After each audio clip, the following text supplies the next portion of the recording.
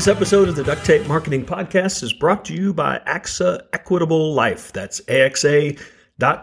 Advice, retirement, and life insurance. Hello and welcome to another episode of the Duct Tape Marketing Podcast. This is John Jantsch, and my guest today is David Burkus. He's a best-selling author, speaker, and associate professor of leadership and innovation at Oral Roberts University. He's also the author of a book we're going to talk about today, Friend of a Friend, Understanding the Hidden Networks That Can Transform Your Life and Your Career. So, David, thanks for joining me. Oh, thank you so much for having me. So, how's that university gig work out? Is that, as a author, speaker, is that a good little side gig? It's funny you say side gig.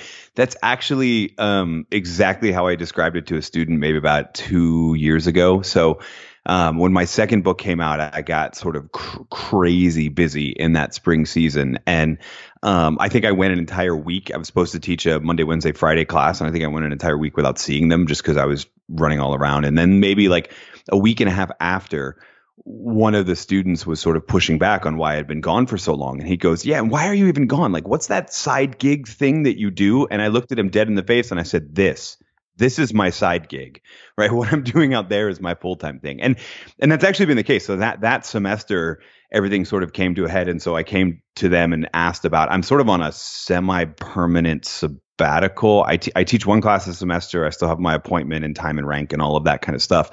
But I mean, I don't get paid for full-time. I get paid for the one class a semester that I teach. And so it feels much more like a side gig now. So now it's pretty much Monday afternoons, I know where I'm going to be. I have lunch on campus and then I'm there until I teach my class, and that I teach at 4:30 because it's for the MBA students and that kind of stuff. And then that's it. And then the rest of the week, including today, I barely think about it unless someone asks me what it's like. So this has nothing to do with the book we're going to talk about, but I'm curious, That's fine. Do you as a writer, speaker, do you find that that world that you play in a lot brings information to the student group, or do you sometimes find that interacting with students and what they're thinking, doing, feeling brings stuff to your writing? So it's probably a little bit of both. The biggest benefit that I like about it is that I get the chance to test out ideas. So, my background's in organizational behavior. All of my books are very sort of social science based. And so the real challenge as a writer is pairing that with the right case study, the right example, the right what have you. And so I'm doing all of that research for a book. But then if I'm lecturing on that exact same topic, I can throw that story in, see what the reaction is. Does it make sense? Does it not? Those sort of things. So having that kind of built-in test market has been really cool. The other way that it's been helpful to go the other way, and this is less of the time, but this happens as well, is I run a daily little YouTube kind of 2 to 3 minute tip every single weekday. And a good amount of the tips now, the goal was to do it every single day. And now that we're like 9 months in, you get a little dry. And so a lot of student questions, follow-up questions. Well, wait a minute, why does this have to be the case, et cetera, then provoke ideas for, oh, that would be a great clip. So let me write that down real quick. I feel bad because I teach undergrads and MBA students, and we're very sort of, no technology because we don't want you texting in the middle of class, what have you. But when moments like that happen, I literally take out my phone and open up a little notes file and put it in. So I feel bad because I'm clearly not practicing what I preach there, but it works. So in the subtitle, Understanding the Hidden Networks That Can Transform Your Life and Your Career. Let's define what a hidden network is. Yeah. So this is a term we kind of used to describe the people in your network that a lot of us overlook, right? So most of us, even when I say the word networking, most of us think it's about converting strangers into, friends or into prospects or into however we're using the term. And so we think about our close contacts, the people that we see every day or every week, the people that we're regularly doing business with, our current clients, all of that sort of thing. And then we think networking, we think right to those strangers. And what we ignore are the people that are the term in social science is weak or dormant ties. And we ignore those people that are 1 or 2 degrees of separation out. And if you look at where a lot of the new opportunity comes in, yes, strangers are going to have new information, new ideas, new potential referrals, new needs themselves that you might be able to fit, but you've got to sort of warm up, build rapport with them. It's that middle network, that hidden network, hidden because a lot of us are overlooking it, where there is just as many new and different pieces of information like a total stranger, unlike your close contacts. But there is either they already know you or they know someone who knows you. They're that friend of a friend. And so building rapport with them is a whole lot easier. So we find in that network, you get a whole lot more value. And I usually define networking now as just paying attention to your close contacts and those people in that hidden network, dormant ties, and people that are 1 or maybe 2 degrees of separation out from you. And if you do that well enough, you never have to go to a networking mixer or something like that ever again. Well, I think one of the challenges some folks are having with that is because, I completely agree, but I was accepting some connection requests on LinkedIn today, and I noticed I have 13,000 first tier connections, which means I must have what, 1 million second tier connections? Yeah. It's almost like the online world theoretically made that easier, but it really made it much harder. Yeah, well, I mean, it did. And one of the things that we talk about right in the very opening chapter of the book is like I pushed back on my editor a lot for writing about any technology. And I openly say in the intro, like I can't teach you how to use Twitter properly, and I can't teach you what the perfect rules for LinkedIn are, because I'm sure you've guessed this too. Everybody uses a little bit differently, and everybody has a different definition of what they count as connection. And so I often say that technology should be a supplement to, not a replacement for, your existing face-to-face network. So my definition of connection, and the one that we use in a lot of network science studies, is, do you know them in real life, not just foreign? So, for example, John, unfortunately, you and I we're still friend of a friend connections because we haven't had that in-person thing, and everybody uses tools like that a little bit differently. The irony, though, is even if you shrunk it down to your connections or people that you've met or you've worked on a project with, people that you are part of that face-to-face network, that 1 or 2 degrees of separation is still you're still talking about millions of people. And so learning how to kind of navigate it and ask the right questions when you go out to that network becomes a really important thing as well. Well, and I do think that, I was on in the early days of social media, and I do think that the initial phase was get lots of followers, get lots of friends, make lots of connections. Isn't this great? And then I think people kind of looked up and went, oh, crap, I can't manage this anymore. And I think a lot of people have really turned to that idea of, okay, I'm going to use LinkedIn, just as you said, to really have real connections, but then, make sure that it's manageable numbers rather than just big numbers. Yeah, no, I totally agree. And I think everybody has to set their own rules. And so because of the work that I do, kind of treat LinkedIn as a platform that people can consume content that I'm putting out on there. So we put the video on there, we do articles on there and what have you. So even my rules are a little bit different, but I did a very similar thing with Facebook. Similar, basically now actually they work really, really similar, except one's full of puppy photos and political memes and the other is full of real business stuff.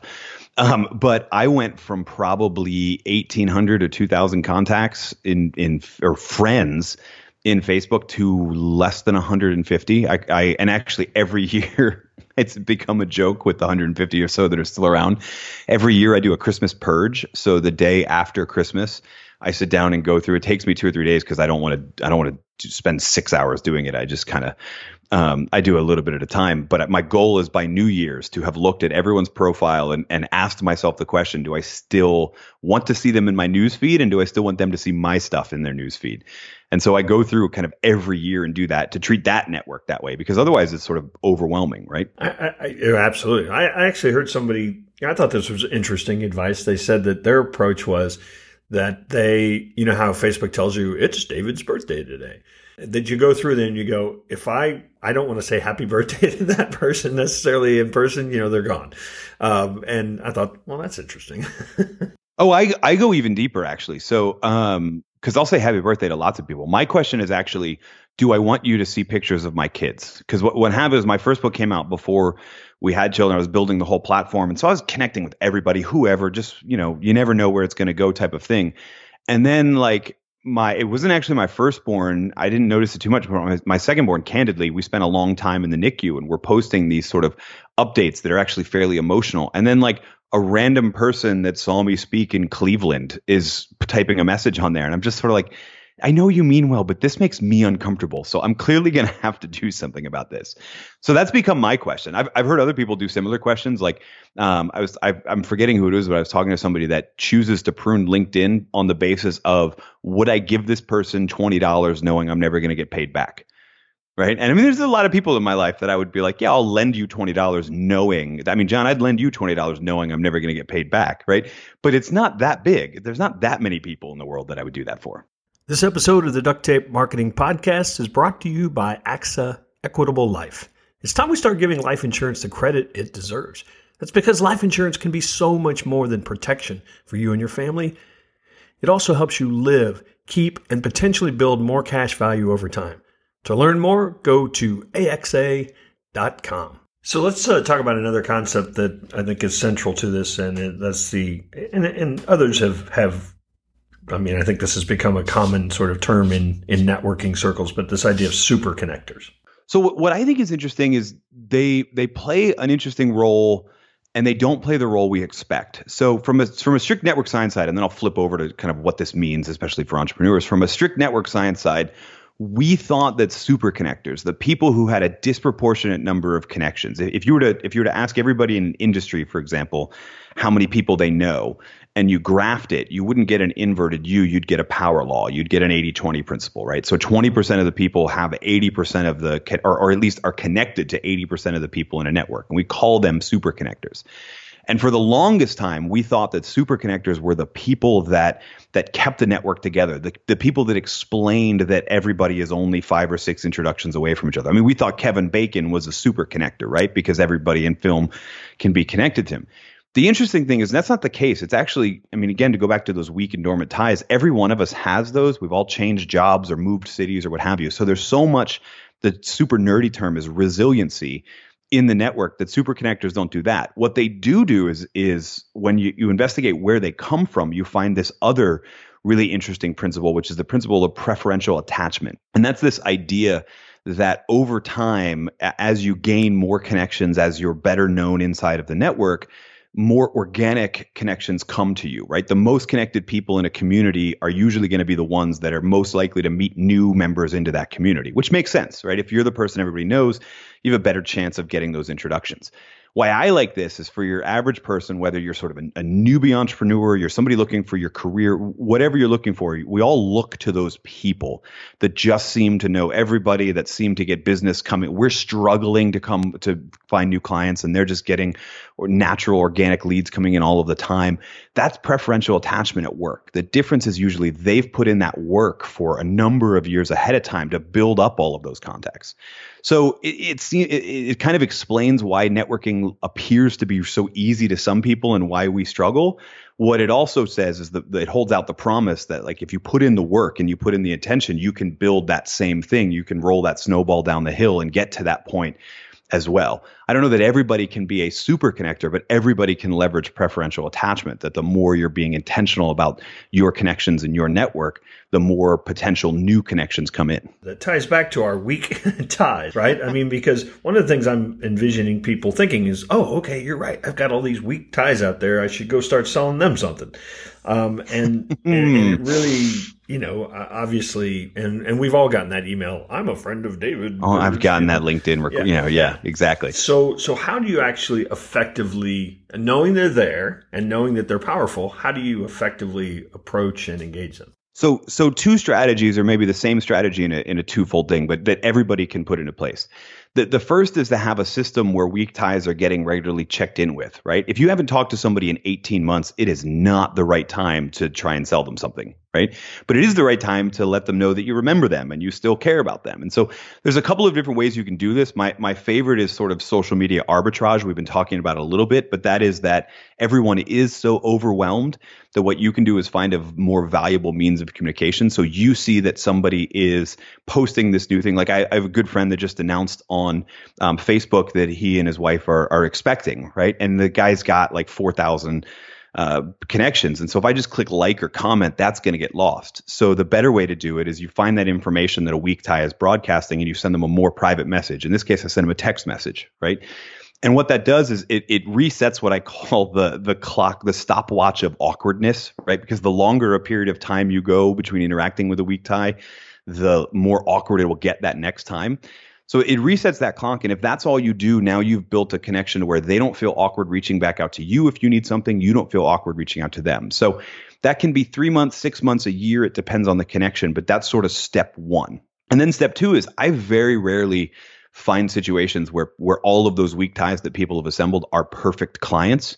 And so I usually find that you've got to go into that 1 degree of separation out, that friend of a friend network to find that. And the most common questions I coach people to ask are, who do you know in blank, with blank being that industry or that city or whatever it is you're trying to find people in. Or a similar spin on that question is, who do you know that's at blank, which is basically a stage of life. So for example, I mean, this is a terrible example, but if you sold cars, right, the wrong question to ask is, who do you know that's looking for a car? Because everybody's going to feel weird. But if you ask, who do you know that is expecting a new child? Because that means you're going to have to rethink your car situation, right? Or even in business, who do you know that is growing their business rapidly and is at that point where they can't really, there's certain systems that they can't really just do on pen and paper anymore. Oh, well, we sell this CRM system or whatever it is. You find a way to ask, who do you know that is in a certain stage? And then if you're the solution stage, that can be a potential referral. The reason I like who do you know is that it gives you usually a list of 2 or 3 names. And this is really key. It gives you a list of 2 or 3 names that person would be comfortable introducing you to. Because if they wouldn't be comfortable introducing you to them, they'll just not list them in those names. And that works a whole lot more effectively than sort of LinkedIn stalking a prospective client and then trying to trace your way back to find the right introduction to them. That's just an awkward mess. Well, and I think you actually do that person a favor too. I get these all the time that I'm like, I don't know. They're like, let me know if there's any way I can help you. These requests on LinkedIn. And I was like, well, I don't know what you do. I don't know who you are. I have no way that I could tell you how you could help me. And I think that's a lot of times when people aren't specific about a way in which they could do something or what they're actually looking for.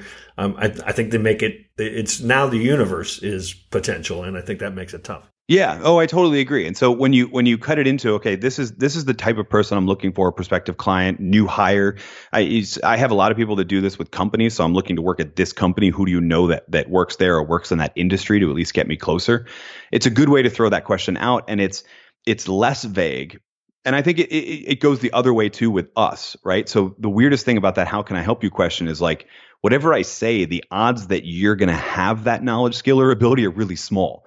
But you might know somebody who does, right? I have a friend who's having a baby. I don't know anything about having a baby, but I've got a friend who's a prenatal doctor. And if you need someone to talk to about vitamins, I can connect you. One of the problems, of course, that I think we probably don't recognize, and this isn't just in networks. I mean, this happens in your community. And that is the concept of homophily. Did I say that right? Yes. Yeah.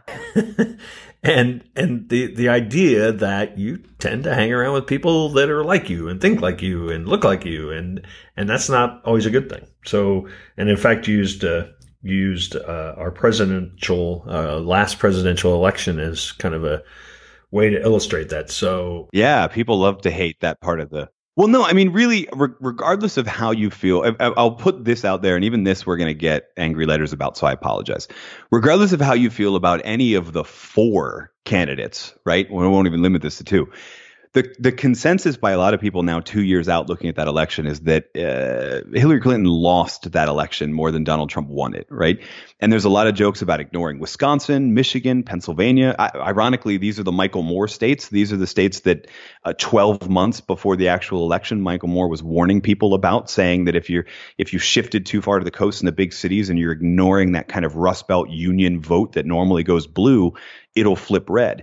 And that's kind of precisely what happened. From the campaign headquarters in Brooklyn, the team had models that said, we're going to win Michigan. We don't have to go to Wisconsin and we're going to win Wisconsin. And that didn't happen. And, that's one example, and it was a salient example, and it was me attempting to hit a nerve of emotion so people talk about that example. But history is full of that. Business history is full of executives making terrible decisions because they had limited information. We go back into further presidential history. We have things like the Bay of Pigs and the entire sort of groupthink fiasco that came out of that.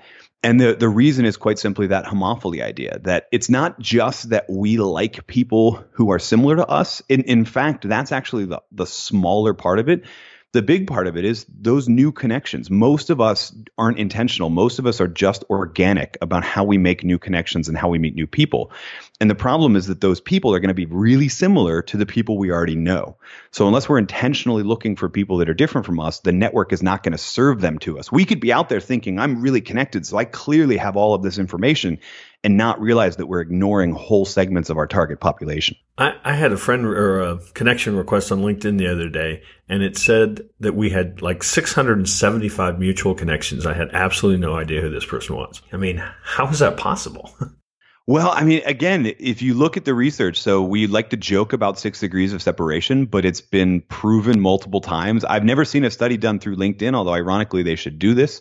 In Facebook, the 2 billion people that are members of Facebook are connected by 4. It's like 4.2 potential introductions on average, right? So I actually think of that not as, because depending on your reaction to the story I just told, you may or may not want to be 6 introductions away from the president. But I look at it as that idea that the network is so vast and interconnected that there are millions, tens of millions. I like to pretty much everyone that is in your professional network or that's going to have an influence on your career these days is either a friend already or they're a friend of a friend. And that's good news if you can do it with some intentionality and authenticity. If you're trying to be that kind of weirdo spammer, I think it's actually bad news because people are going to get tired of your thing faster. So you've already kind of bashed the idea of networking mixers, and I've not played in that pool for a long, long time. And so I don't even know if they're that popular, but I really loved your, I don't think it was a whole chapter, but this idea of a different way, instead of just going and saying, hi, I'm David, nice to meet you.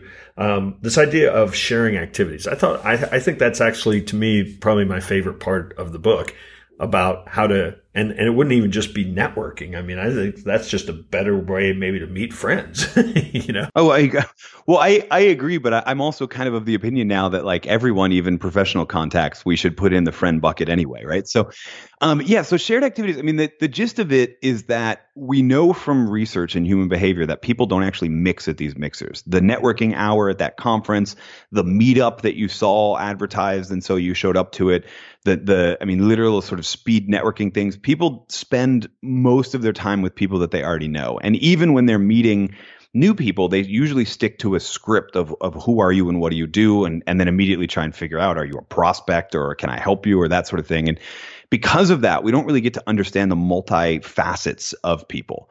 And so these shared activities, a shared activity is a term coined by Brian Uzi and Sharon Dunlap that deals with specific activities that draw diverse sets of new people, where there's 3 components to it, where there is an objective other than just knowing people. So in the book, we talk about dinner parties and the idea that you can cook together. That's one objective. I was just working with a group last week that really sees their charity work. So they have Habitat for Humanity, they plan a 5K, all of that as shared activities that draw people from throughout the company. It could be anything where there is that objective.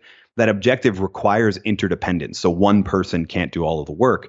And then there are stakes to not achieving that objective. That gets people sort of emotionally involved. They have to be involved. They have to be interdependent in order to achieve that objective. And what we find is you build deeper relationships faster with someone when you put all of that, who are you and what do you do, perfect elevator pitch stuff to the side, and you focus in on that objective. You end up having different conversations where you find the fancy term is uncommon commonalities with people, stuff that you have in common with them that you never would have expected. And you end up meeting people that are more different than you would meet if you were just at this networking event, trusting your script to lead you to the right person. Yeah. And I mean, that could be, Comic-Con. Yeah. You find these people that you never would meet anywhere else, but you have this shared connection. And I think that's there's so much more potential in that, going beyond the sort of I've got my armor up, that happens at a networking event. Oh no, it's not Comic-Con, but my weird esoteric fact is I've trained in Brazilian Jiu-Jitsu as a martial art for the last 14 years. And when you find someone, even if like you're getting the weirdest vibe from them ever, and then you find out that you have that in common, suddenly you're like, now you're friends, right? The only thing I can compare it to is if you've ever traveled to a foreign country and you hear an American accent, even if they're from Texas and you're from New York, it's suddenly like, oh, you're like, oh, we have this thing in common. And it only matters because it's uncommon compared to the people around you. David, where can people find out more about Friend of a Friend and your work? I know you've got the book on your site. Yeah, well, I have it on my site, but I'll tell you, if you listen to this show, the best place to find out more about it is the show notes for this episode, because we'll link to all that, and John wants you to go to those anyway. My website's davidburkus.com, but the easiest thing to do is do what John wants and check out the show notes for this episode, because he wants to know you care. Man, can you just Can you come on the last 5 minutes of every podcast episode that I do and just kind of do that? Because sometimes I even forget to ask. We will definitely have it in the show notes. We love those reviews. We want you to buy David's book. How's that? I love it. Love it. That's perfect. You plug my book. I'll plug your show notes and leave a rating and review. It helps them spread the word about the show, and it helps them know you're listening. Yeah, absolutely. And I went to the University of Kansas, and did you go to Oral Roberts, or is that? So I was an undergrad to Oral Roberts, and I went to grad school at the University of Oklahoma. So we have seen each other on the field of play many times. Well, and I think our basketball coach did a stint at Oral Roberts, didn't Bill Self? Yeah, coach at Oral Roberts. That's what I thought. Yes, he did. It's kind of where he got his start, I think, isn't it? Yeah. And then he went back over to Oklahoma State, I think, where he was an undergrad. So. Yep. Enough of that nonsense. David, it was great catching up with you, and hope to see you soon out there on the road in real life so that I can actually be considered part of your network. There you go. I love it. I hope that happens soon, too. We'll talk to you again soon.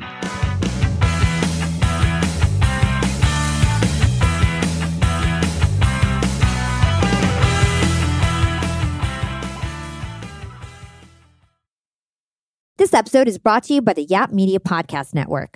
I'm Hala Taha, CEO of the award-winning digital media empire, Yap Media, and host of Yap Young and Profiting Podcast, a #1 entrepreneurship and self-improvement podcast where you can listen, learn, and profit.